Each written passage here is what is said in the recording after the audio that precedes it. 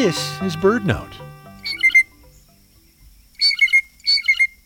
It's time to retire the insult bird brain.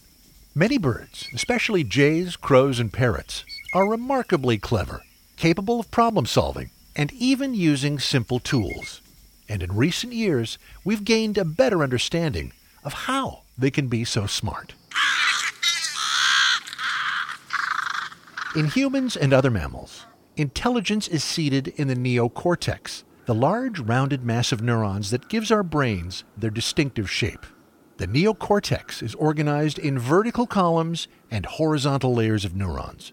Birds lack a neocortex. Their forebrains were thought to be entirely organized into simple clusters of neurons. But when scientists took a closer look at a structure in birds' brains called the dorsal ventricular ridge, they found similarities to the neocortex at the cellular level.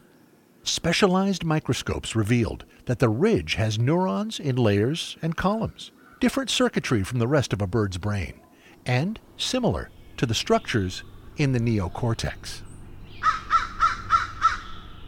This physical basis for intelligence helps us understand birds and their behaviors, and it's a good reason to stop using bird brain as a put-down.